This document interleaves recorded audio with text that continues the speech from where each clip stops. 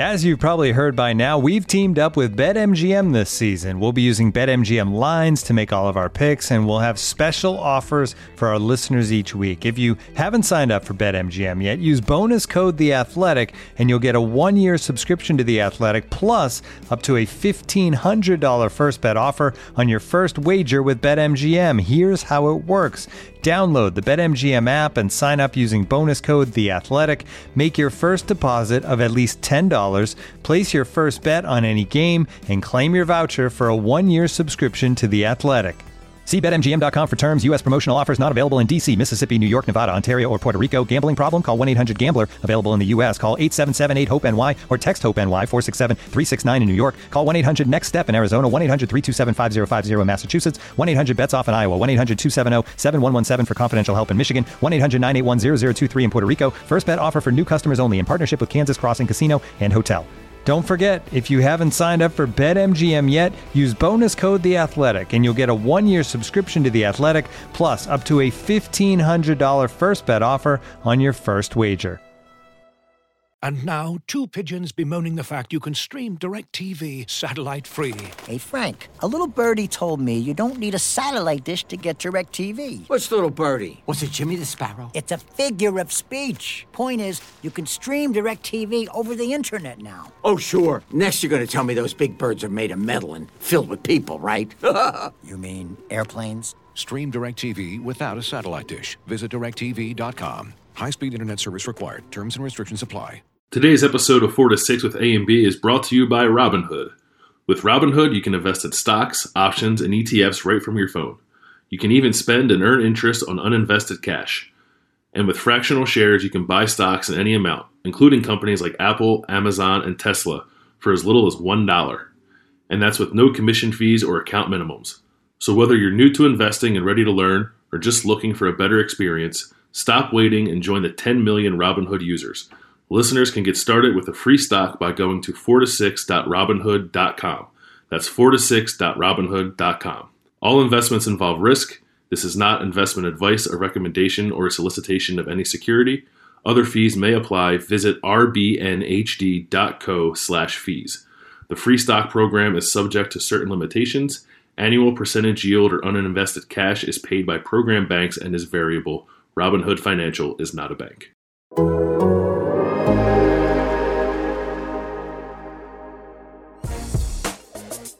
The culture is the culture. It's 4 to 6 A to B, competitive excellence, and the brotherhood. The plan to win has never changed. So the culture here and the plan to win is always going to be here at Ohio State. Welcome back to the latest edition of 4 to 6 with A&B. I'm here with Bill Landis, back in his office together. Does it feel good, Bill? Yeah, we haven't been in here in a while. Before the Fiesta Bowl was the last time we were in here.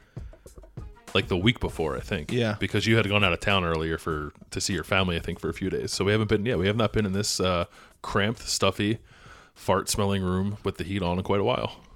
Does it feel good to be with me again? Like in my presence? Because we were talking about this. I went on a family vacation to Europe with my parents and brother in 2016, I think it was, or 15. And that was the longest time Bill and I have gone without seeing each other until this last month. And it was tough for me. How did you hang in there? You know, I persevered. Yeah, I was pretty good. Pretty even killed the entire time. Well, I'm in your office, and I see you've got a new pair of NMDs. Are you like a low-key sneakerhead? No, I don't even know what you're talking about. Those red Adidas right there? I just bought them because I thought they were cool. I don't know anything about them. They're like trendy Adidas. Yeah, I like them. They're comfortable. But you buy shoes a lot. I buy shoes too much. Yeah. I get bored with my shoes. I'm not a sneakerhead because I don't know anything about sneakers, but I have a lot of sneakers. I don't have like Jordans. I have like New Balance sneakers and Adidas sneakers, and sometimes I buy Nike. But I just feel like every time I see you, you have a Jordan collection, don't you? Yeah, it hasn't been added onto in 6 years though. I'm done with it. It's just in my closet. I'm gonna try to sell them eventually. I just haven't gotten around to it. You have a space here to do it. I'm just kidding. Don't do that. You might get fired. Oh, you mean like our podcast? Yeah. Email me if you definitely wear don't size try to sell your Jordans. Especially if you wear 9.5 and have we wouldn't want that to happen. Pristine 11s from 2011. Okay, email me. Today is the projection of the defensive depth chart. Last week we went about an hour talking about the offense. Before we get into that, two things. One, Kerry Combs on the road last week in Muskegon, Michigan, closes the deal on Cameron Martinez. Kind of reminds everybody what it's like to have Kerry Combs on staff, and he did it in such a short time period. Very significant commitment to end the 2020 class. What's your take on just seeing Kerry Combs in action and Ohio State being able to lock up somebody it seemed like for a while they were going to lose out on? I thought it was good. I try not to make too much of these things. Like, he was committed, and I'm not trying to short sell it because I think he's an important player. They're like, people love this kid, and you went and saw him too. Like, he's a 3-star athlete, but he was a player of the year in Michigan multiple times, And he's been moved up to 4. Yeah, so he's a good player. They needed him because they needed more guys in the secondary, and I think it's really good that Kerry Combs had like an instant impact and went and secured this commitment. And I think that's kind of just what it is. Like, I don't. It's Do you think that I went overboard with the story I wrote? A little bit, yeah. You did? Yeah. It's so it happens every time something, and you're not. I'm not. It happens. We all do it. We cover. No, Ohio State. attack me. I want to hear. I'm not Ohio State's good. We all cover Ohio State. When Ohio State does good things, we act like it's the greatest thing that's ever happened in the history of football, and like, it can just be a good thing, and that can be it. It was a good thing. It was great that I think Kerry that's Combs kept him. I was in that lane. I don't think it's 100% validation that Ryan Day made the right move because they still have to play football. I think it will be the right move, but I can't. Yeah. I don't think you can just look at, they kept Cam Martinez, everything's fine. That's a very interesting take because I feel like if you had to like think about like, is Ohio State going to be okay playing football or because with this new position hire, or is Ohio State going to be okay in the recruiting department, like coming into it blindly? Which one do you think would be the bigger question mark with Kerry Combs? The football part of it. Really? Yeah, he's an awesome recruiter. That doesn't change. Like, his personality didn't change. I had no doubts about him as a recruiter. I know, but being on the bench don't have and doubts about him as not recruiting for 2 or 3 years and then coming like back riding into the bike, game. baby. I know, but like, he was also an awesome coach, but I guess like his position changed. Yeah, it's not that I think he's a bad coach. It's that he's in a role he's never been in before, and I think I've said it before. I just try very hard not to assume everything is going to be awesome about Ohio State. Usually it is, but I just try not to assume that it is going to be. Because I think there's more interesting discussion when you have a little doubt about it. I think assuming that things are going to be great is boring anyway. Assuming worst case scenarios and discussing problematic things, I think, is entertaining. And I think that's part of the reason why our podcast got off to such a bang with my Justin Fields negativity, and it turned out to be really wrong. Yeah. But I don't know if I was overboard, and I appreciate you saying that. I just don't know, based on what we know about Kerry Combs and Jeff Hafley and stuff, I just don't know if Cameron Martinez would have been kept if they would have hired somebody not like him. Like I think it took, and maybe I should have. Now that we're talking about it out loud, I think it probably makes sense to maybe have explained that a little bit more in the story, and I'm not sure if I did that. But I think that his dynamic personality and his familiarity with Ohio State and the fact that he is coming home and all the things that go into that Kerry Combs cocktail, if you will, was part of the reason. Because for a while there, I thought he was gone. I don't know if I ever thought he was gone. And it's probably because we all just assumed they were going to get Kerry Combs, and it would have been fine. If they would have hired somebody else, I would have had more doubt. But I had a pretty high level of faith that Kerry Combs was going to keep Cam Martinez. And it is important because I think perception matters. You don't want to have a coaching change, stand at a podium and say, like, I got the best last time, I'm going to get the best this time, and then like lose the guy who was unsure about that. So I think it matters from that. And he's a good football player. I'm not trying to poo-poo what happened. I just think it's not 100% proof home run we did it again because they had a Cam Martinez. Yeah, well, the idea of the football thing is interesting. I'll give you that. I thought that the whole point of whether or not this hire was going to matter was whether or not they could continue to do this. And on the recruiting trail, and let's be honest, Ohio State absolutely needed a defensive closer. Mm-hmm. Like, they needed. I mean, they can get all the offensive players they want in the world, and I do feel like they have for the most part. Yeah, I mean, getting 4 top 65 receivers is pretty insane. And we joked a little bit about this yesterday via text, but is it via or via? What's the right way to say that? Via sounds is correct, but via sounds like I say via.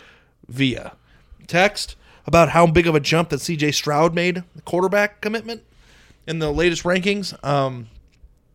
But then there is some concern from some people, and I guess we'll get into that when we get into the depth chart stuff, about the fact that Ohio State's defensive back commits, now that Clark Phillips signed with Utah, are all in the like 150 to 300 range in the rankings in terms of national overall ranking. Yeah. And that there isn't a lot of top-end, high-end firepower the way there was in the 17 class when they had to reload. And I'm wondering if you think, we'll get to that, if that's a problem or not. But to me, I think Kerry Combs and the continuation of having a closer on defense makes him the right hire. Unless you think that he's going to mess up the defense so bad that it's going to be, not that you think that, but if you think that's a potential for that to happen, where things are going to go wrong on defense. I think the defense is going to be worse than this year because they've got worse players. Yeah, I don't think I don't know what I think. I don't really have any reason to think anything. I just don't want to be like, oh, Kerry Combs is here. He was great last time. He'll be great this time in a totally different role that he's never done before.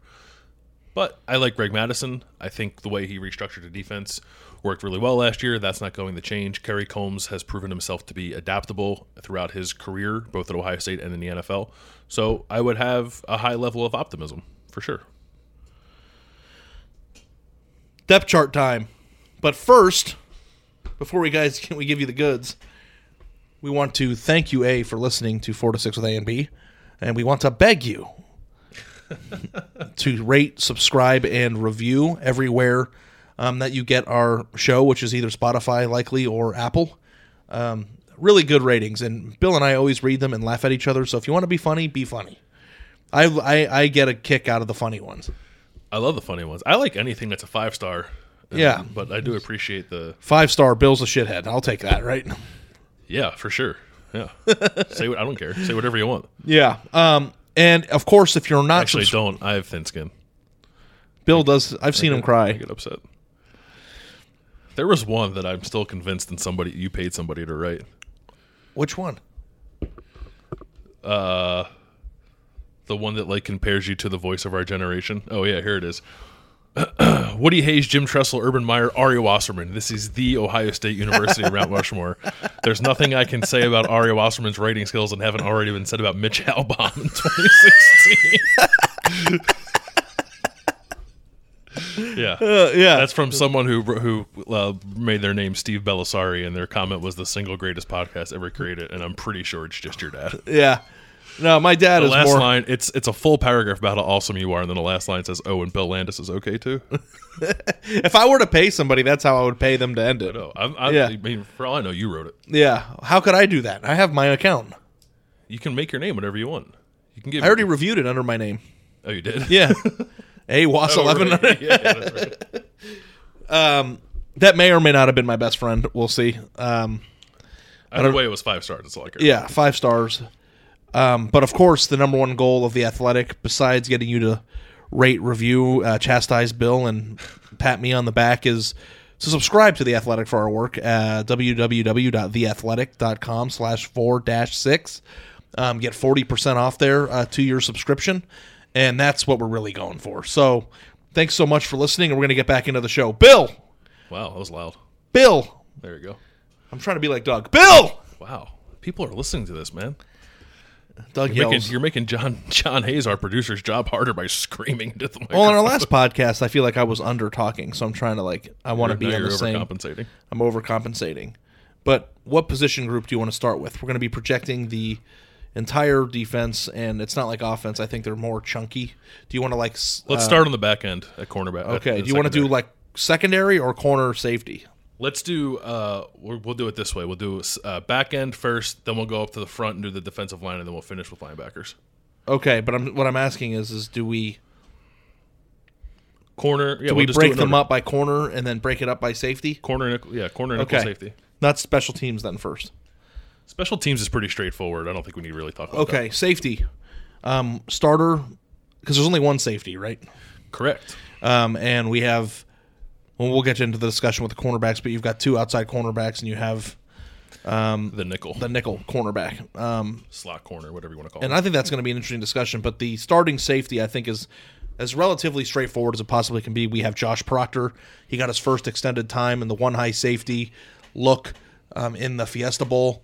Didn't go great. Didn't go great, no. And for somebody who's been constantly compared to Malik Hooker, I didn't see Malik Hooker out there.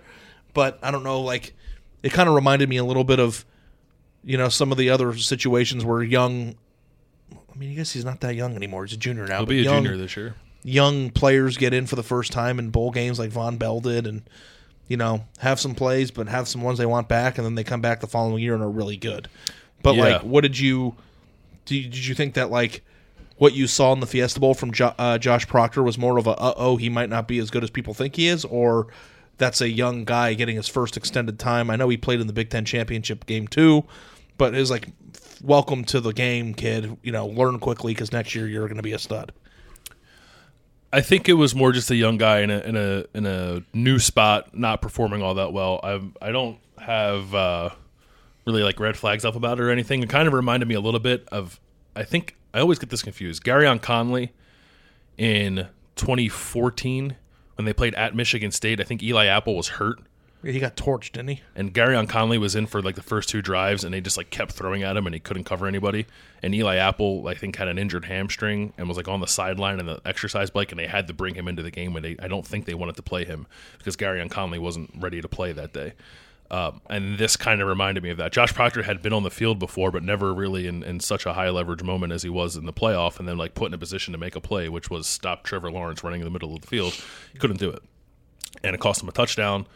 And obviously it wasn't a good thing, but that doesn't portend bad things for Josh Proctor necessarily. I just think it's a learning experience.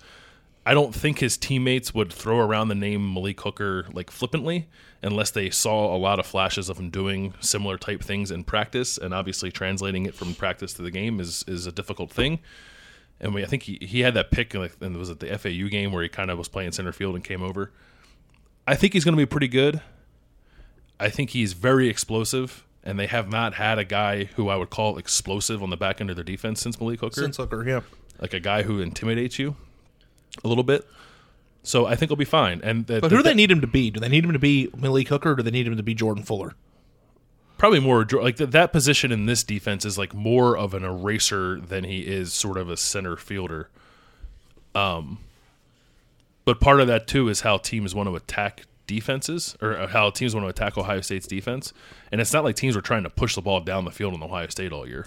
I think it was just hard to do that with the way they played coverage and the way they got after quarterbacks. Now, maybe it'll be different this year, and we'll talk about the defensive line later, but if they're not generating as much pressure, or they're not as scared of someone as they were of Chase Young, then maybe they feel a little more emboldened to throw the ball down the field, and then that position becomes more of a blend of eraser and center fielder. I know that they kind of changed their defensive strategy a little bit towards the end of the year to cope with what they were going to face against Clemson, because they didn't face that talent in the regular season. But sometimes I wonder, is it a coaching mishap when a player's first experience is in a game like that? Like first drawn-out experience, or you just go, you know what, this is the best chance for us to win a football game, throw him out there, we have confidence in him, and let him learn on the fly? Because it's like, to me, it's like, is there any way they could have let Proctor play more in tense moments or more in situations to make sure that he was more equipped to handle that? Because a cost touchdown in that game is the game. And, it just, to me, it's like, I know maybe it was a different position because it was a one high safety look, but it always is odd to me when you have a team that's this good and this talented when somebody who hasn't played at all is now all of a sudden a major piece of your defense on the biggest stage for the first time. He had played a little bit. Like when they played a fair amount of two high safety against Michigan, and he was on the field. I think he was on the field in the Big Ten championship game. He was also hurt for a portion of the season, and I think that hindered how much he was going to play. I would agree with you sort of in general about putting a guy on the field for the first time in a game like the Fiesta Bowl. But I don't know. I think that Josh Proctor had enough experience to put him out there in that kind of game. Mm-hmm. So, and it wasn't... sometimes I would take talent over experience anyway, so... I can't remember the exact situation, but it wasn't that he was on the field in place of Jordan Fuller, I don't believe. I think they were just playing with two safeties at the time. And then Josh Proctor ended up in that position.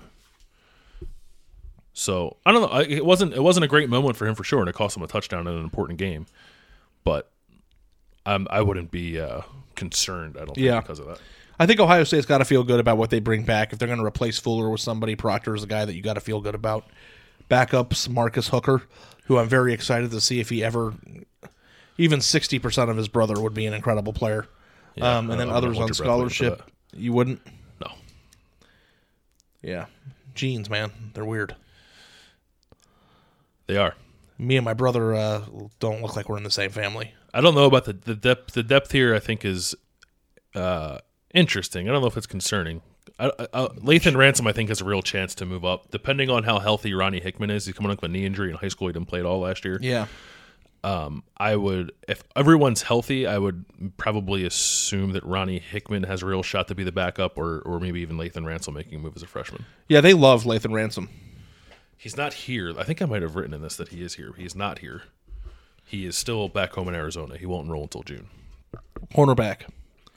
Starting outside quarterback Sean Wade and Cameron Brown. Backups, Seven Banks, Tyreek Johnson, and others on scholarship, true freshman Legend Cavazos. And then the nickel corner will be, right now, Amir Reep is who we're slating as the favorite to start. Backups, Marcus Williamson, senior, and Ryan Watts, true freshman. Yeah, and Cam Martinez was not... I thought I put him on here. Maybe he was edited out because he wasn't signed at the time. I would probably put Martinez at the nickel for now, just because I think he can play anywhere in the secondary, and nickel's a good compromise. You mean like in terms of others on scholarship with Watts? Yeah. Okay. Yeah, and we saw Amir, whose name is misspelled in the story for some reason. Sorry to call you out there. It's just payback from before, you know? No comment.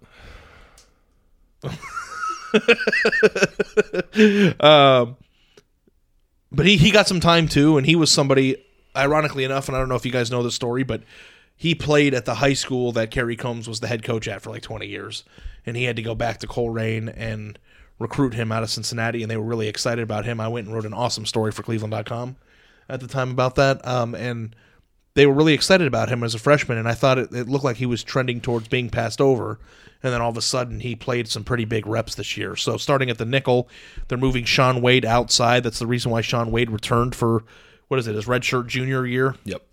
And I think that, it's possible that Reep could be in a position to kind of finally realize the potential that they saw in him. I think so, too. He came in when Sean Wade got ejected against Clemson, and they threw right at him, I think, on the first or second play, and they got a flag for defensive pass interference, and that extended a drive that ended up being a touchdown drive. But other than that, I never thought that Amir Reep really got exposed in that game. I think he held up pretty well in a game where Clemson's kind of conventional passing game wasn't consistently effective. We all know what happened in that game. We don't have to relitigate it. But I'm a little bullish on Amir Reep. You know, you always wonder about a guy who's a senior and hasn't done much yet, and there's another guy on this list who's playing up front who I think you could put in a similar kind of category. But I don't think that precludes a guy from being successful in his final year. And he's been on the field a lot as a special teamer. He's been in that room a lot. He's been in multiple defenses. I don't think he's as athletic as Sean Wade. And I don't know if there are some other guys behind him whose athleticism might push them ahead of Amir Reep, but I think he's got all the opportunity in the world to win that job. And the fact that he was on the field a fair amount last year and always seemed like he was Sean Wade's number one backup, I think makes him not quite a shoo-in, but close to it. The thing that I wonder is the reason that Sean Wade, not the reason that Sean Wade came back, but a contingency in Sean Wade coming back is that he's going to move to the outside. And if somehow they play Oregon in the first week, and I don't know who Oregon's quarterback's going to be, but they have good receivers, that could be a potentially explosive offense that could actually test Ohio State's offense in a way that it really just doesn't get tested in the Big Ten outside of maybe playing like Minnesota or Penn State. If there are early signs that this makeup doesn't quite work, if Sean Wade will bump back inside, or if Sean Wade throughout the year will be some kind of mix of point is both. that Ohio State has more depth at corner. Outside corner, position, and then they would be more equipped to handle that by moving Sean Wade in the back and getting their four best or three best corners on the field at the same time. That position's hard, and we know that Sean Wade's good at it. That's all I'm saying. Yeah. So who would be your first? Because you have backups, and I know that Kerry Combs is the czar of cornerback rotation.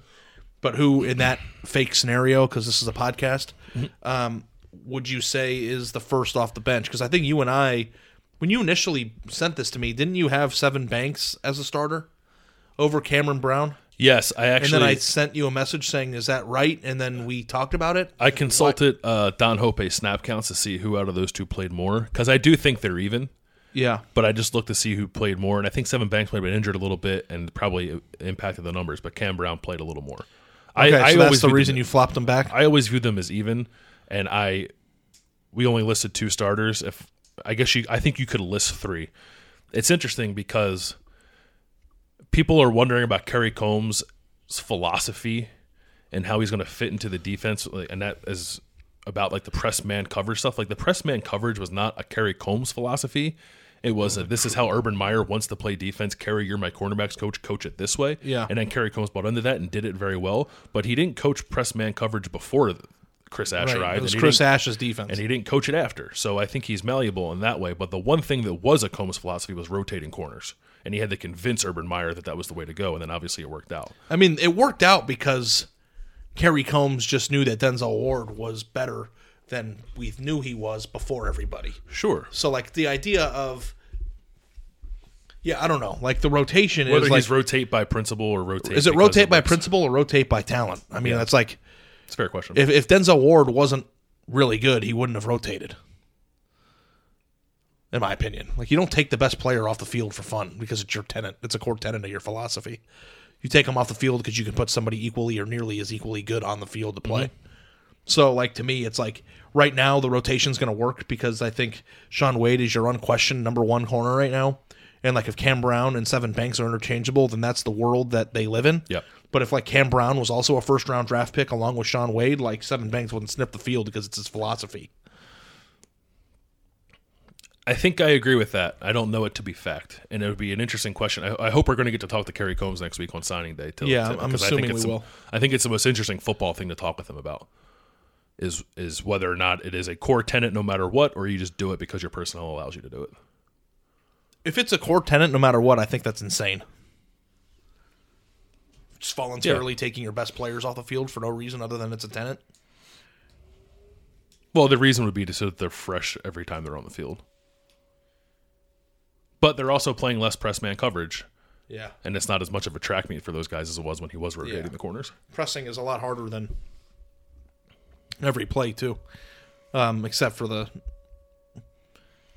they don't play receivers the way that they play them on the national scale in the Big Ten, but still it's a pretty tough thing to do. I'm very curious, though, to see, like, the continued progression of Tyreek Johnson, because he was a 5-star prospect. And, like, I'm just wondering, like, if the light's going to turn on for him. Because, like, if you come into your redshirt junior year as a 5-star prospect and you're buried on the depth chart, that's somebody that a lot of people have been kind of tracking, and I just honestly been covering this team now for the last 2 years, going on the 3rd year with him on it, and I don't remember hearing his name once. Like, he is completely faded into the back. It's kind of a weird thing. Because usually it's like, it's not crazy that a 5-star prospect wouldn't play until their redshirt junior year at a place like Ohio State, especially considering the talent they've had at this position. It is crazy that a redshirt sophomore who was a 5-star prospect doesn't even get talked about. He'll be a redshirt sophomore, right? Yeah. Yeah. This is his third year. It's a little strange. Heard shit about him. I wonder, he's, I think he might be kind of caught in between positions a little bit. And I don't know, that could just mean in the end there might not be a spot for him. I don't know if he's a good enough corner to be in this mix, and I think maybe he might be a little bit more built for safety, but they kind of only play with one safety. So I don't know. I don't know what's going to happen with him. But it is one of the stranger, I think, 5-star existences on this roster that I can remember. We have, I forgot that I asked for questions on Twitter. So I want to mix some of these in every now and then. And we sort of talked about this, but Kevin Selder asked us, is cornerback going to be like wide receiver, where it's going to be the top corners overall ranked, or is each position going to have specific starters and backups, which was the case last year? I don't think he's totally off base because of what I said earlier about Shaun Wade. I think this could be kind of a fluid situation, even like a game plan kind of situation, where if you're playing, and I haven't looked at all the rosters, but if you're playing a team that has a slot receiver that really concerns you and not as much on the outside, I would not be surprised if Shaun Wade just goes to cover that guy that really concerns you. And it just goes back to like the thing that I was most confused about when I was reporting the story in Jacksonville. It's like, what does it matter if you're inside or outside if you're covering the best player? Like, to me, if the other team has a problematic slot receiver, like, and then Shaun Wade moves from outside to inside to cover that guy on tape, like, why would an NFL person, like, scout, like, look at that and go, yeah, they needed him to cover their best player? Like, I don't understand why that's... I don't know why it's a down thing. I think the concern would be that if you're only doing that, because it's not every week you encounter it, especially in the Big Ten. Yeah, I mean, I would say it's rare, but, like, the idea of reformatting it, for lack of a better word, every week, depending on the talent they're playing on the other side, makes a lot of sense to me. It makes especially sense to me too. With the rotations you can do rotations of positions too. I don't even rotate everything. We should rotate our outfits, rotate our uniforms. They didn't. I thought they would do some of this in this past season, because I remember talking in the spring with Jeff Halfley. He's like, "Oh yeah, Sean can play outside, Sean can play inside," and I thought to myself, well, maybe if there's ever a time they can get Sean outside, and at the very least just like give him some tape out there to help him out a little bit, as long as it's not a detriment to your team, maybe they'll do it. And they never did. It was always Sean inside. It was always Damon Arnett and Jeff Okudah outside, and like that was it. I don't think that'll be the case this year. Did you watch any tape of the young freshman coming in? Like highlight tapes or anything? Like, do you have a feel for like which one you think is going to be the best one? Because I kind of want to address the idea of, should Ohio State fans be worried that their bottom part of their depth, which is comprised of true freshmen, there's no 5-star stud like Jeff Okudah coming in. Mm-hmm. And they're replacing the 17 class now completely outside of Shaun Wade. And this replacement class now, which has 4 defensive backs coming in, including Cam Martinez now. I think, who's the highest rated one that's in there? Lathan Ransom, I believe, who's like 131 or something. He fell a little bit to where is he? 167 overall. So that happened yesterday. Yeah, number 11 safety. So that's the highest rated defensive back coming into Ohio. Is that a problem, you think? Unless you consider Court Williams one. He's 162. Is it a problem? No, I don't think they're in a position to need somebody to step in, because that's the thing about Ohio State's secondary. As good as it's been and as deep as it's been, and as much as it's churning out first-round talent on a regular basis, how many of those guys played right away and were instant impact players as freshmen? Like, I'm not even so much saying worried about whether or not they have the depth they needed to play right away this year, even though I did write a story in the fall about the need for them to be game ready because of how much they were losing.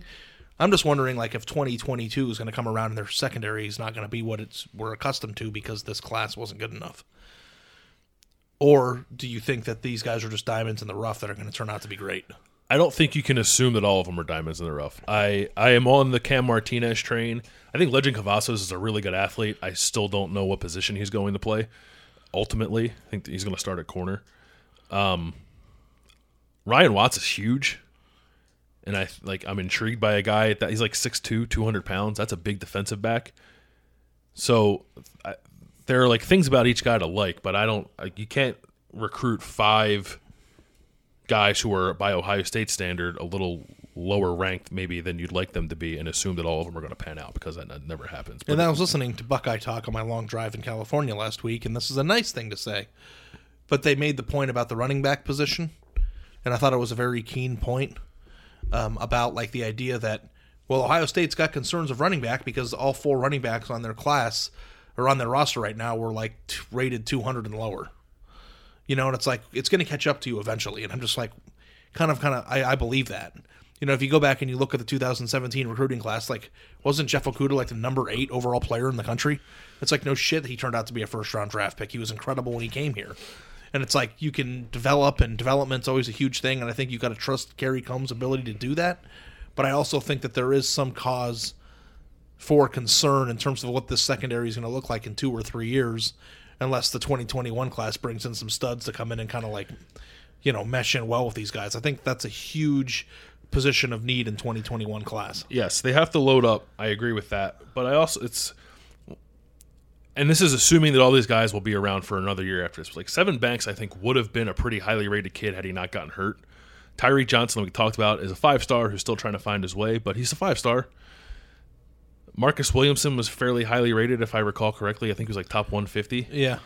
Ronnie Hickman, similarly rated. Lathan Ransom, similarly. So there's not really a 5-star, but I think if you're dealing with talent that's like top 150 or better, you're dealing with the cream of the crop for the most part. So it's not totally bare. Just a lot of guys you don't know much about just yet. So if you're concerned, I get that, but it's not like Ohio State's got nothing back there. There's just a lot of guys you haven't seen anything from.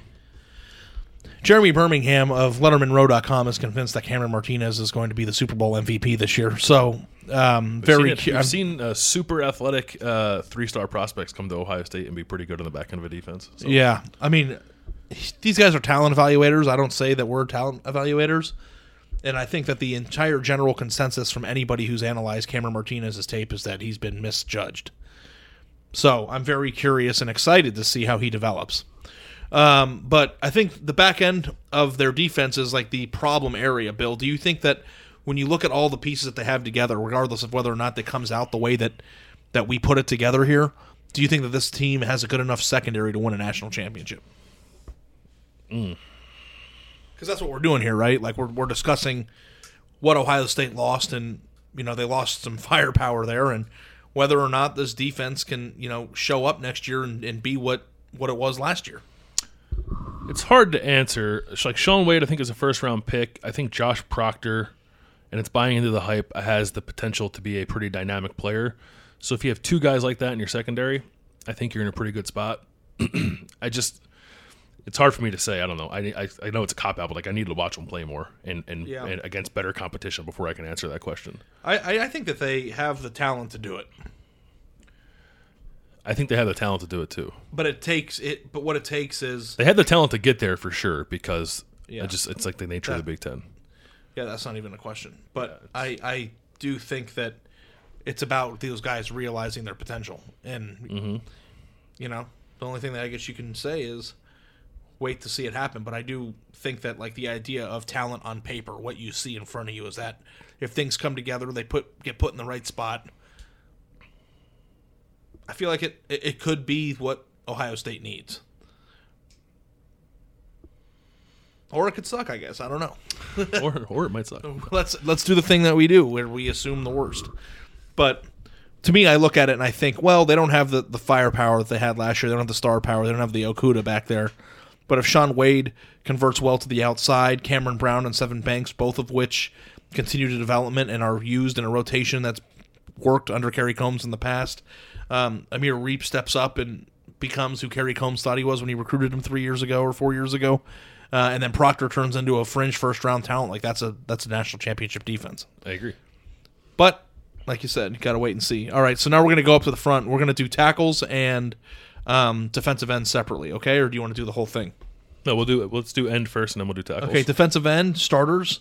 And this people were kind of fired up about. I don't know if you saw this, but we wrote Jonathan Cooper. Starting with Zach Harrison, and the backups are Tyler Friday and Tyreek Smith. And others on scholarship are Javonte Jean-Baptiste, Noah Potter, Cade Stover, Jacoby Cowan, and Ty Hamilton, who is the younger brother of who turned out to be maybe a third-round pick, Devon Hamilton. Devon Hamilton had a good made a lot of money for him. A lot of good senior stuff going on there. And I think the main gripe from a lot of people, Bill, is that Jonathan Cooper is starting in front of Tyreek Smith and maybe even Tyler Friday, and it's like I kind of agree with that. Like I think he's fine, but I don't know if he's a starting defensive end on this team. The thing that is always hard with this, and we discussed it last week, is like, what are you trying to do? Are you trying to convey what you think is going to happen, or are you trying to convey what is going to appear to you on paper when Ohio State puts a depth chart out? And this was, I think, the most difficult one to figure out sort of under that scope, because they're all going to play. And who play? Like, I think Zach Harrison will play the most because I think he's the most talented, and I think he's going to take a pretty big jump next year. He started in the Fiesta Bowl. I think he'll have a good year. I don't think he'll be Chase Young level as a sophomore, but I think you'll watch him play next year, and maybe you can envision him getting to that level when he's a junior. Cooper has not been super productive as a former 5-star prospect himself. I get that. He was hurt like all of last year, took a red shirt because of it. I think there was a lot of hope that like last year was going to be the year that he sort of took a jump forward, and then he just never could get healthy. And I don't know if that's true or not, because I don't think we saw him enough to make a judgment on that. He would not be – we just talked about Devon Hamilton. Devon Hamilton was not a super productive player for 4 years. Well, 3, including a redshirt year. And then his 5th year, he was awesome. His 5th year, he had 6 sacks. I think he had matched his tackle total or close to it, and matched his tackle for loss total from the previous 3 years, all in his senior year. And now he's going off to the NFL, where he'll probably be a second-day draft pick, and had a really good Senior Bowl. Like, guys do that. Yeah, but he wasn't. I think the idea of a 3-star fringe Ohio State prospect developing over the course of 4 years and turning out to be awesome as a senior is different than a 5-star prospect not. Yeah, but it's also possible that Jonathan Cooper was just misevaluated as a high school prospect. I mean, clearly. So, I don't think he's a bad player. He has not had the wow factor to match his high school ranking. 100% agree with that. Yeah, and I don't want people to think that we think he's bad. I don't think he's bad. I don't think he's bad. I think he's very important. Like leadership's a boring thing to talk about. I get that we don't have to talk about that, but it matters, and he's very important for that. Yeah. But let's not talk about leadership.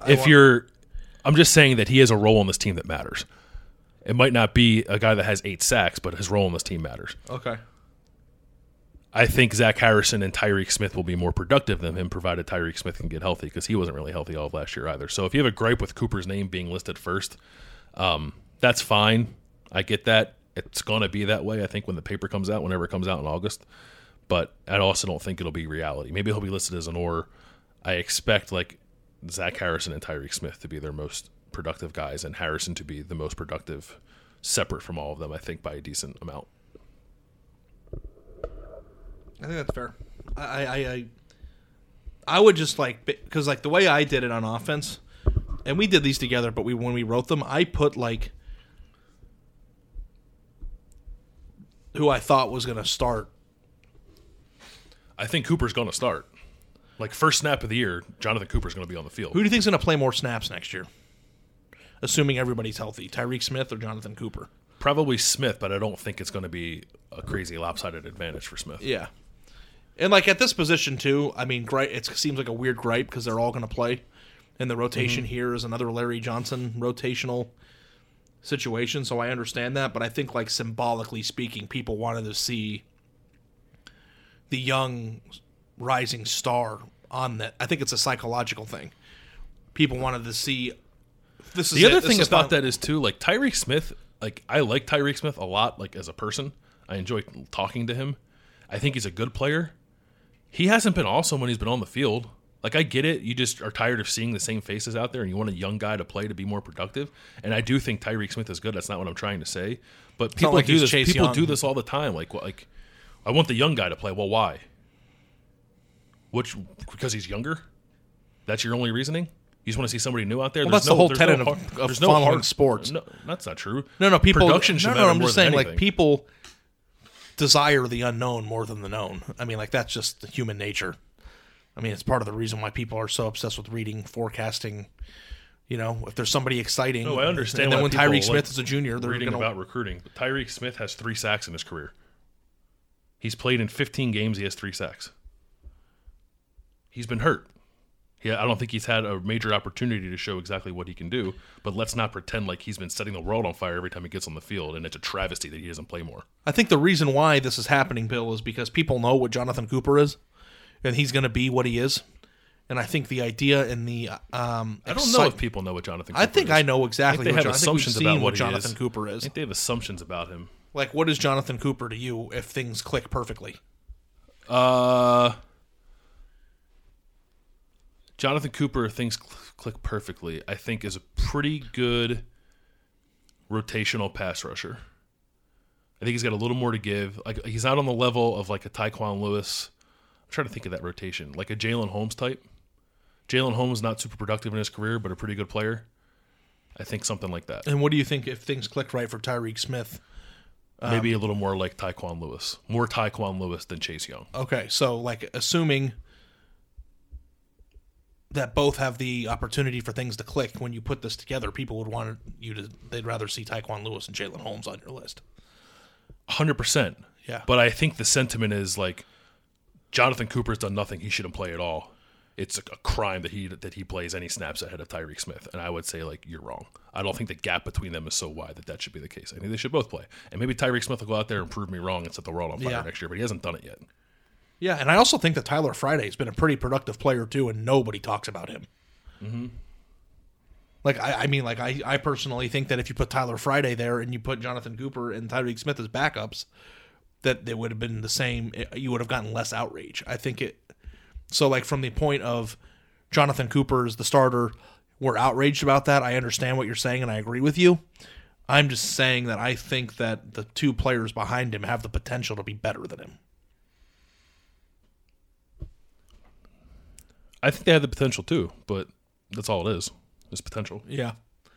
But I think all 4 are going to play. Do you think that anybody else below them in the at end? Do you think it's going to be a 4-man rotation? Or do you think somebody like Jean-Baptiste can get in there? Noah Potter, Cade Stover, anybody? Jean-Baptiste is interesting because he came here and had to make a pretty radical physical transformation to play end, and I think he's put on like 50 pounds, and he looks like $1 million every time we're out there. Every time we go out and watch practice, I look at the defensive end and go, who is that? I was like, oh yeah, it's Javonte Jean-Baptiste. So maybe he's ready. Maybe he's ready to make that. Maybe he's ready to do like what Sam Hubbard did and finally go through that physical transformation and in his third year, like really become a contributor. So he'd be the guy I would list first. The other guy, Noah Potter, I'm just not sure. Cade Stover's making a similar transition. I don't know if he'll be ready yet. And then the other guys are freshmen. So, but Jean-Baptiste, I think, could work his way in there. Defensive tackle, Teron Vincent, Tommy Togiai are the starters. Backups are Haskell Garrett and Antoine Jackson. Others on scholarship are Jerron Cage, Jaden McKenzie, and Darian Henry Young. Did he add a... His Twitter profile, his last name is now hyphenated. Yeah, I didn't know that till right now. So the things you know on this podcast, we're learning today. Sometimes players change their names in the middle of their lives. It happens quite often. They go from a fruit to Kareem Felder became what the hell did he? Kareem Felder changed his whole damn name. Kareem Felder signed with Ohio State as Kareem Felder and then played at Rutgers as Trey Avery. What was Eli Apple's name before it was Apple? I forget. It was. That's a good trivia question, and I remember what it is. I'm Googling it right now. But Darian Henry just added a hyphen. Yeah, just adding a hyphen. I mean, it's a sign of respect. His name's like John Smith now. Eli Woodard. Woodard. That's right. Yeah. I bet you guys are screaming, "We know more than you." You probably do. Forgot about that. So this is like a very interesting discussion because you lost a guy, like we were just talking about, like Hamilton, who had a really productive interior. You're losing a smaller but effective tackle in BB Landers. But when I look at this, and I think both of us hate the idea of, is this going to be better than last year's when there's no reason to prove it?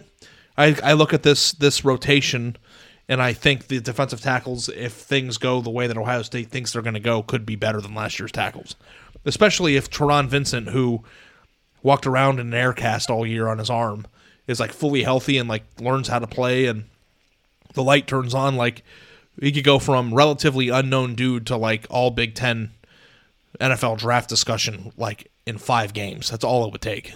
He was the number 2 defensive tackle in the 2018 recruiting class, and he didn't play at all last year and didn't have a major role as a freshman. I agree with you that the potential is here for them to be better, but a lot of it is based on how good Teron Vincent actually is, and we don't know that for sure. Devon Hamilton was awesome last year, like we said. Jayshon Cornell I thought was pretty good last year, and obviously BB Landers was good. Like that, those are 3 pretty important, productive guys that are losing from the interior. They're not as deep. They're not going to be as deep as they were last year. But with Teron Vincent and Tommy Togiai at nose, or Teron Vincent's at 3 technique and Togiai's at nose, Haskell Garrett was a former top 100 player. Antoine Jackson's a former top 100 player. And then they're young after that. So those top 4 guys, I think, could maybe match the production of the guys last year. But I think you also have to factor in that last year those guys were pretty routinely fresh because they really had 6 guys they could play for most of the year. And I think right now, looking at it, they have 4 that I think you can feel reasonably good about, and then 3 others behind them. And maybe some of the young guys you listed at end might move inside to tackle too, but that's all youth and the guys who haven't played much. Even Cage is going to be a redshirt junior, hasn't played much. So top end is good, depth not as good, and I think at that position, depth can become pretty important. But I like this group. I like the defensive tackle group. I think it's possible if everyone maxes out or even comes close to maxing out, I think this could be the best position group on the team. So who are the 4 that you feel good about? Sorry, on the defense. Vincent, Togiai, Garrett, and Jackson. So do you feel good about Jackson? Because I feel like he's just whatever. He played a fair amount last year. There were times where he was on the field, and I was surprised he was on the field, and then I thought he held up pretty well. I think he can I think he can be a good backup nose tackle to Tommy Togiai. Yeah. I don't think he's great. I think he's pretty good. I don't think he's as good. He's not as good as BB and Devon Hamilton were last year. But I think Togiai could potentially be. So I don't know. We'll see. He's again another guy who was very highly ranked coming out of high school. They loved him coming out of high school. Went to Auburn and then transferred here. It's mostly about Vincent. It's like we always wanted to see Larry Johnson go out and get like these top of the line defensive tackles, and like he finally got one with Teron Vincent. And if he's healthy, this should be the year that we should finally see what that looks like. Can I like completely make a embarrassing admission about myself right now? Yeah. I forgot until right now that Jaden McKenzie existed. Redshirted last year. I played very little bit. I had to look him up. I didn't know who he was. From North Carolina. Now I remember he was like a late take from North Carolina, but like in my head he ceased to exist.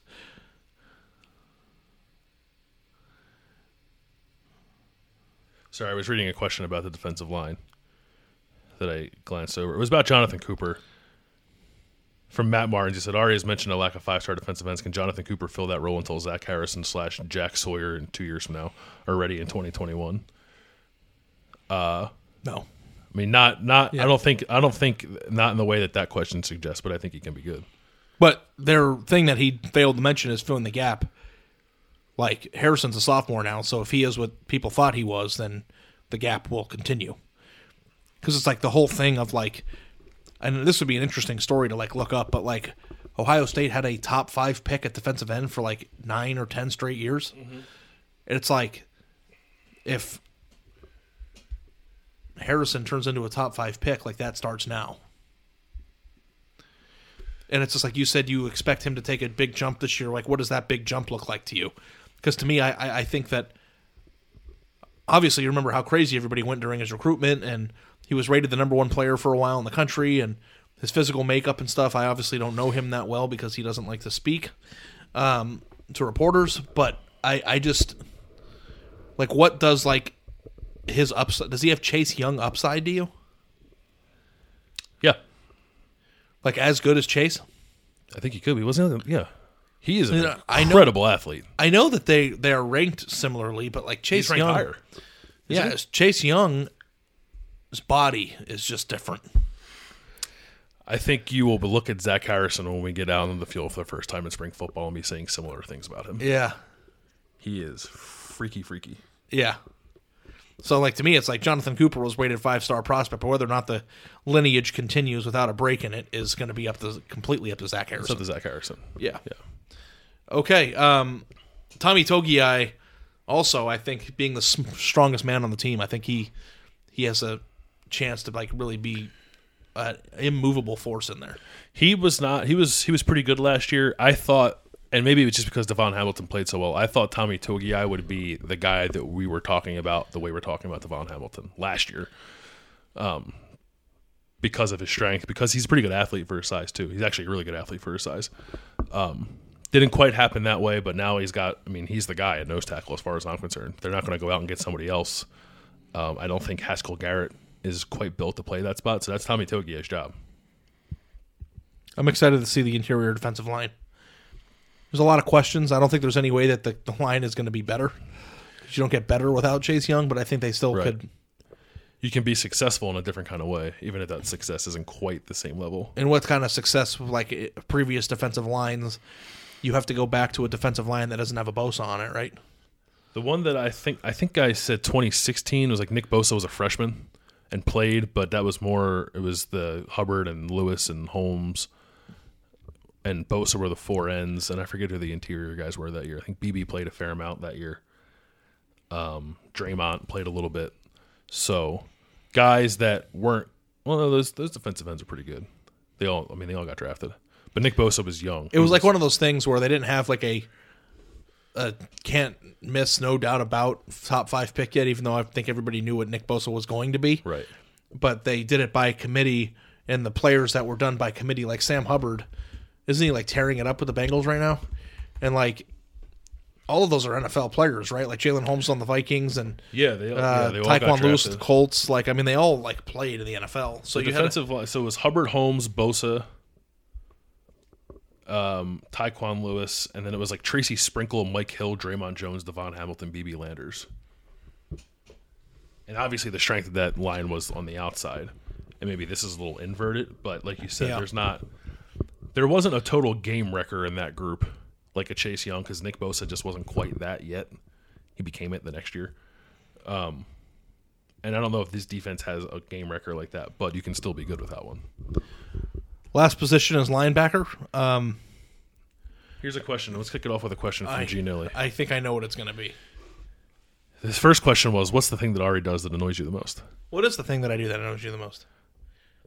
Yell my name out loud incessantly all the time, everywhere. And also hug me when I don't want to be hugged. I hugged him coming into the podcast. I haven't seen him in a month, and he pushed me. Yeah. Like, is that weird? I don't know. Like, who's the weird one in that scenario? You, right? The one who can't pick up on the signals. His question from G. Nilly was... You're the weird one. Is being, quote, pretty good at linebacker enough to beat Clemson in 2020? Or, with the defensive line and secondary taking a step back, and he says losing Young, Okudah, Arnett, do they need elite All-American play at linebacker for once? I think it's a good question. What do you think? Do they have enough players on the roster to do that? I think there is a prevailing sentiment, and I don't necessarily disagree with it, that Ohio State's linebackers last year and all the guys who are returning this year, because they're all coming back, basically besides Malik Harrison, are good to very good in the Big Ten, but not quite good enough against a team like Clemson or if they would have played LSU. And I guess the jumping off point of that is like the screens that they got burned on against Clemson and the Trevor Lawrence run. I think it's a fair question, and I don't know the answer to it. I thought the linebackers were pretty good last year, much better than they were the year before. But they're all back, and I think it's a similar thing to like Jonathan Cooper. People are eager to see somebody new, and I don't know if they're going to. And I don't know if, and maybe it just comes down to speed. I don't know if they're fast and physical enough to win a game for Ohio State once you get to the playoff kind of level. Yeah, I think they are what they are. Now, there's room for improvement. I think Baron Browning could make a huge jump. I think Baron Browning needs to move outside. Moving outside could make a huge jump. Taraja Mitchell is somebody that people have been waiting for, but I don't know. Let's just list the starters first, okay? Yep. So, Sam, linebacker, which is the bullet position, which doesn't exist, so we're just going to call it the Sam linebacker. Love the bullet. Pete Warner's the starter, backup Justin Hilliard, others on scholarship, Craig Young and Court Williams. Mike, Tough Borland, a.k.a. JT Barrett, or Taraja Mitchell. Have you been getting that on Twitter a lot? Yeah, we got a question about it. Yeah. Somebody asked, is Tough Borland JT Barrett, which I think we should talk about? Everyone thinks, Yeah.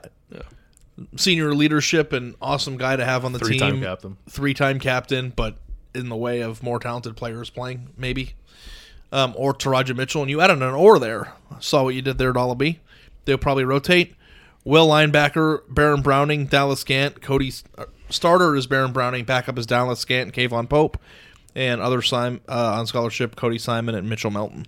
And when I scream your name in public and it bothers you, do I say Bill or Dollaby? Dollaby. So you acknowledge that that's your name? Sure. Okay. You can have that small victory. Okay. Dollaby. Okay. Sam linebacker, I think, just goes without saying. Pete Warner actually played that position a lot better than I think people gave him credit for. Agree. That's your main tenet. I just copied what you wanted to say before you.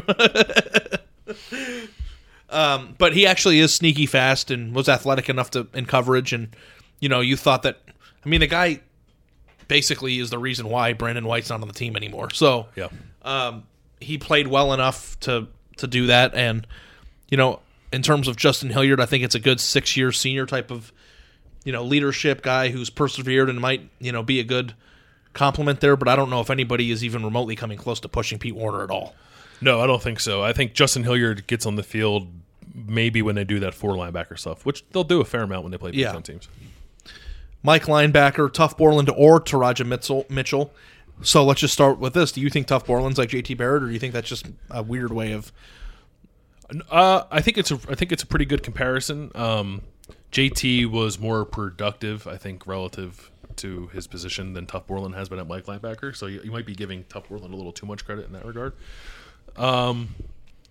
There's a lot. I get it. He's not the fastest guy in the world, and there are plenty of plays you can send me where Tough Borland's running behind guys that he just can't catch.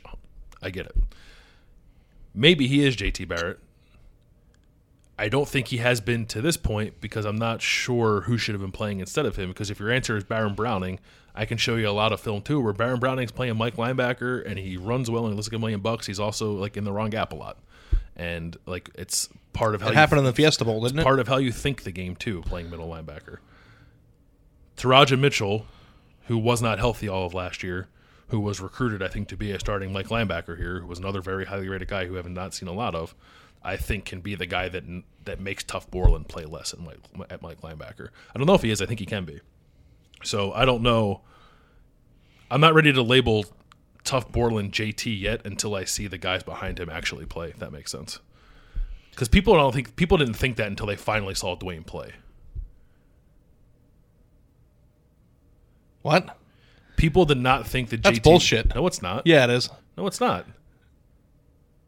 It's all you don't think people were talking about benching him in the middle of his senior season? The Oklahoma game in 2017 is when it started, but that was based on nothing. And then it obviously gained a lot of steam retroactively after people saw Dwayne play in the Michigan game. I mean, I think it retroactively gained a lot of steam, but to act like people weren't like play somebody else a quarterback for a long time during the back end of his career is like you don't remember then. It was like a weekly discussion. I remember the Oklahoma game. And people wondered if he should have been benched after that game because he didn't play well and they lost. And that also happened once Haskins came in for the Michigan game. That's what I just said, yeah. I'm not saying people were wrong. I think it's not a conversation worth having because there's nothing you can do about it. But, again, it goes back to assuming guys behind him are good. I think Taraja Mitchell's going to be pretty good.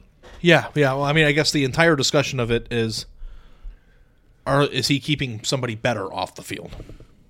Yeah, and we don't know that yet. Possibly. I think it's very hard for me to just be like, yeah, the coaches are playing worse players intentionally.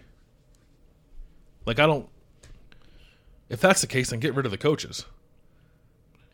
If you don't trust that Al Washington and Greg Madison are actually playing the guys who have shown themselves to be the best players for this position, like that's a problem. I just think I just don't know if it's true. Like perception and reality are different. Even though perception is reality. But there have been times in my time covering Ohio State where the wrong person was playing. Like Ohio State didn't go to the national championship game in 2013 because the wrong guy was playing. In the secondary, you mean? Yeah. Yeah. Like Von Bell is a true freshman, should have been playing. And Corey Pittsburgh-Brown played instead and was marginal and then got burned in the Big Ten championship game and they lost to Michigan State because of it. It's just like, what are we doing? Happens. Yeah, that definitely happens. So, and me and you have me and Bill have gone at each other's throats about JT Barrett, and I don't want to do that right now, but I think you could make the argument that the wrong quarterback played his final year. Yeah, I don't want to talk about that. But if you know that Tough Borland isn't the guy, then on a place, and I don't know if we know that, but at a place like Ohio State where they have continually drafted top-end talent at linebacker, including one of the best players in the frickin' country in Baron Browning, I think people are just tired of seeing the same thing when they view him as unfit. I think yeah, I get that. And I don't think here's what I will say. Tough Borland, I don't think is your every down starting Mike linebacker on a team that wants to win a national championship. I think that pretty strongly. Okay. I think he has a place in the Big Ten situationally. I think he's shown that. And they thought he had a pretty good year last year when he was healthy. But clearly, they get on the field with teams with a lot of speed, and he looks out of place. Don't disagree with that at all. Mm-hmm. Doesn't mean he shouldn't play. But if your argument to that is like when the chips are down and you're playing for a title, should Taraja Mitchell or Baron Browning or somebody else be on the field? I think you have a compelling argument. Which I think is the perfect use of or. Yeah. Like I think ors are cop-outs, but I think that this or is like a real one. Mm-hmm. And part of it's giving a nod to the potential, I think, that a lot of us feel Taraja Mitchell has. Maybe it's his dad. His dad is a pretty good salesman on Twitter. A lot of salesmen on Twitter. Yeah. Yeah, just simplifying it is... there's a lot of depth there. Like, there's a lot of young guys here that we've heard pretty good buzz about that have, like, Taraja Mitchell, Dallas Gant, Kevon Pope. I think when they all committed, we all envisioned them being the starting trio one day. And I don't know if that's ever going to come to fruition. And I guess those things typically don't, even if you want to project out a few years. But this position more than any, I think I get the sentiment that you would rather see some of these young guys, because these older guys have played a lot and have just been like marginally productive. Although, like you said, Pete Werner I thought was pretty good last year. Yeah, you love Pete Werner. I don't love him, but I think he was better suited to do what he did last year than Brendan White was.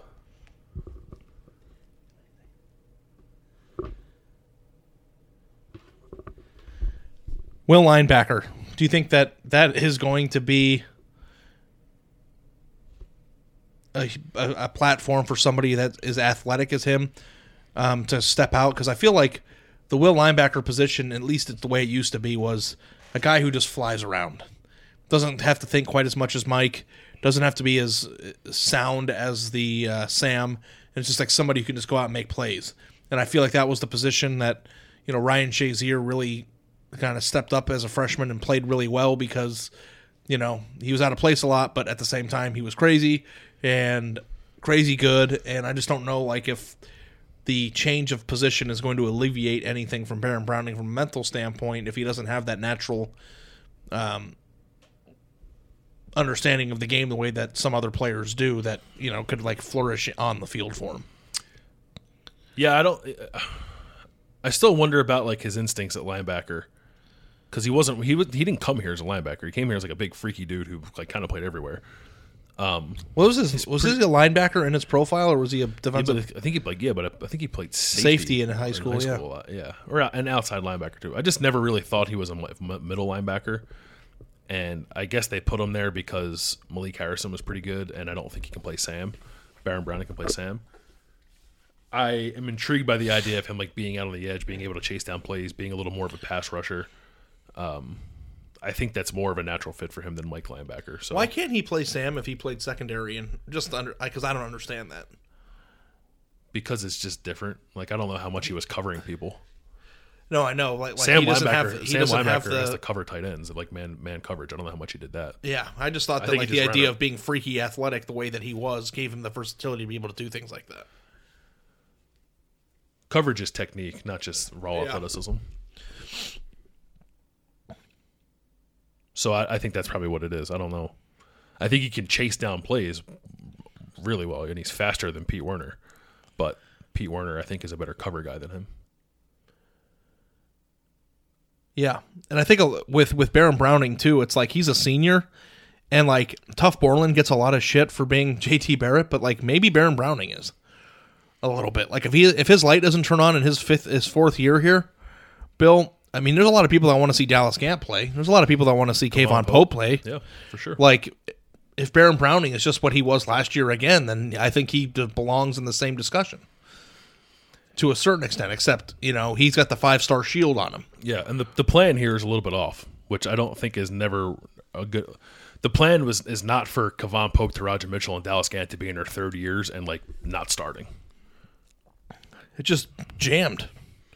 It's jammed, and this wasn't the design. If you caught any of the people who recruited these guys in an honest moment, I don't think any of them, and Baron Browning is probably the best example, would be here as a fourth-year senior. I mean, they've got 4 senior starters at the same position group. That's a very rare thing. Has that happened at all in the last decade? I mean, I know they had some senior receivers at the same time. But it happened at receiver. But they also had a really terrible linebackers coach for 2 years. So, and this is what, do you think this is the remnants of it? Yeah, they're paying. This is the tab for Bill Davis. Because I remember when they got Dallas Gant, that was a huge deal. Yeah, and Kayvon Pope was a little lower ranked, but he was also, remember in the summer, it was how's camp going? Well, Kayvon Pope gets 9 interceptions every practice. Oh, okay. And then he didn't play. Yeah. So I don't know. Do you think this defense can be good enough? There are pieces for this defense to be good enough. Figuring it, and good enough, I'm talking good enough in the sense to win a national championship. Yes, I think there are pieces here. It might be the most difficult job maybe that I can remember either of the offensive or defensive staff having since I've been covering the team in terms of figuring out the right personnel and getting it right. Will Ohio State's defense be better than it was last year? No. B, worse, or C, the same? Probably a little worse, but it was really good last year. Yeah, I mean, I'm going to say I think worse is the only answer to that question. They finished number 1 in the country, which kind of got lost in the shuffle of everything that happened. They ended up with the number 1 defense in the country by both total yards and yards per play, and were top 5 in scoring too. They were awesome last year. Like, by program standard, I think bordering on historically good. Yeah, it went from the worst. They went from the worst in the history of the program to one of the best.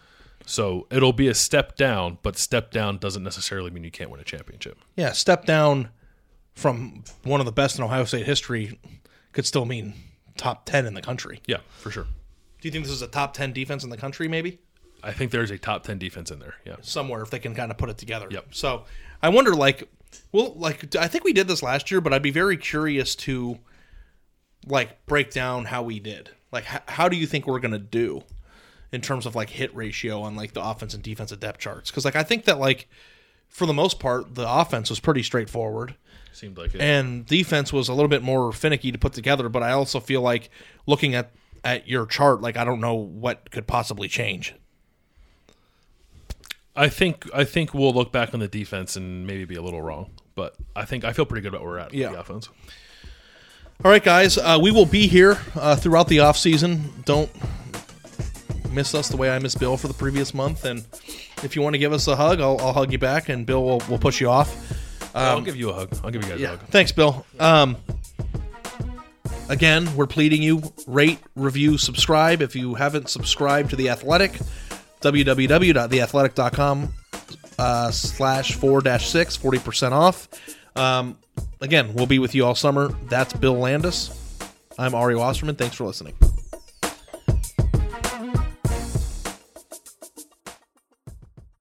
Looking for the best place to buy tickets for any of your favorite teams or sporting events? We've got the spot. Our partner, StubHub, has been the leading ticket marketplace in the world for over 20 years, providing a 100% guarantee with every order. From a worldwide selection of live events, the widest choice of tickets, and industry-leading partnerships, StubHub has what you need to purchase with confidence. StubHub, an official partner of The Athletic.